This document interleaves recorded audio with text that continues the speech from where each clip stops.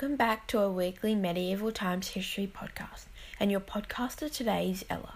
Before we get started, don't forget to head over to our website to find much more at medievalhistory.com. And the medieval topic we'll be talking about today is medieval crime and punishment.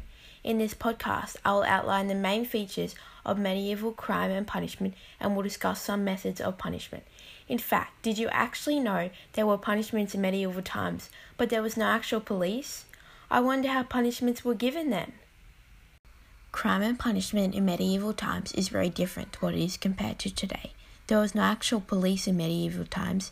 How crazy is that?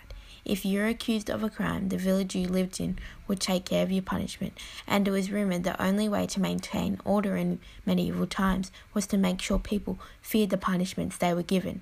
That's why so many punishments ended in death. There were also many torture methods in medieval times to get people to admit what they were accused of, and some torture methods could even end in death as well. Death, a very usual punishment given in medieval times, was execution, but there was many different methods to it. Some methods of being executed in medieval times included head crushing, hanging, and impalement. To receive any sorts of these punishments in medieval times, you would have to commit a crime such as murder, arson, and witchcraft, but that's only a few. Shame, an amount of time had to be spent in the stocks. The stocks in medieval times were a wooden frame you were forced to place your head and arms in. Well, only forced if you committed a crime, and you'll be so-called shamed. The stocks were a method of punishment in medieval times to shame people. They were usually positioned in a public area, and ongoing villagers would throw vegetables and rotten food at you. That's why spending time in the stocks was considered shame in medieval times. The crimes you would have to commit to spend time in the stocks were drunkenness, swearing, telling lies, and much more.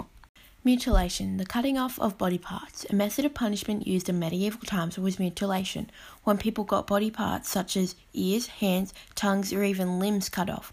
When the person receiving the punishment mutilation, sometimes their cut off body parts would be hung in public as a warning sign for others to show what would happen if they committed a crime such as stealing, hunting on broad ground without permission, and many more.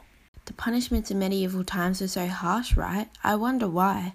My theory is the reason why punishments were so harsh and many resulted in death was because in medieval times it was very overpopulated in many countries of Europe, and they just wanted an easier way to get rid of people. But what do you think? I hope you enjoyed listening to my podcast and learning all about crime and punishment in medieval times. Come back next week to learn about a new topic. Thanks for listening to my podcast written by myself, Ella Castle.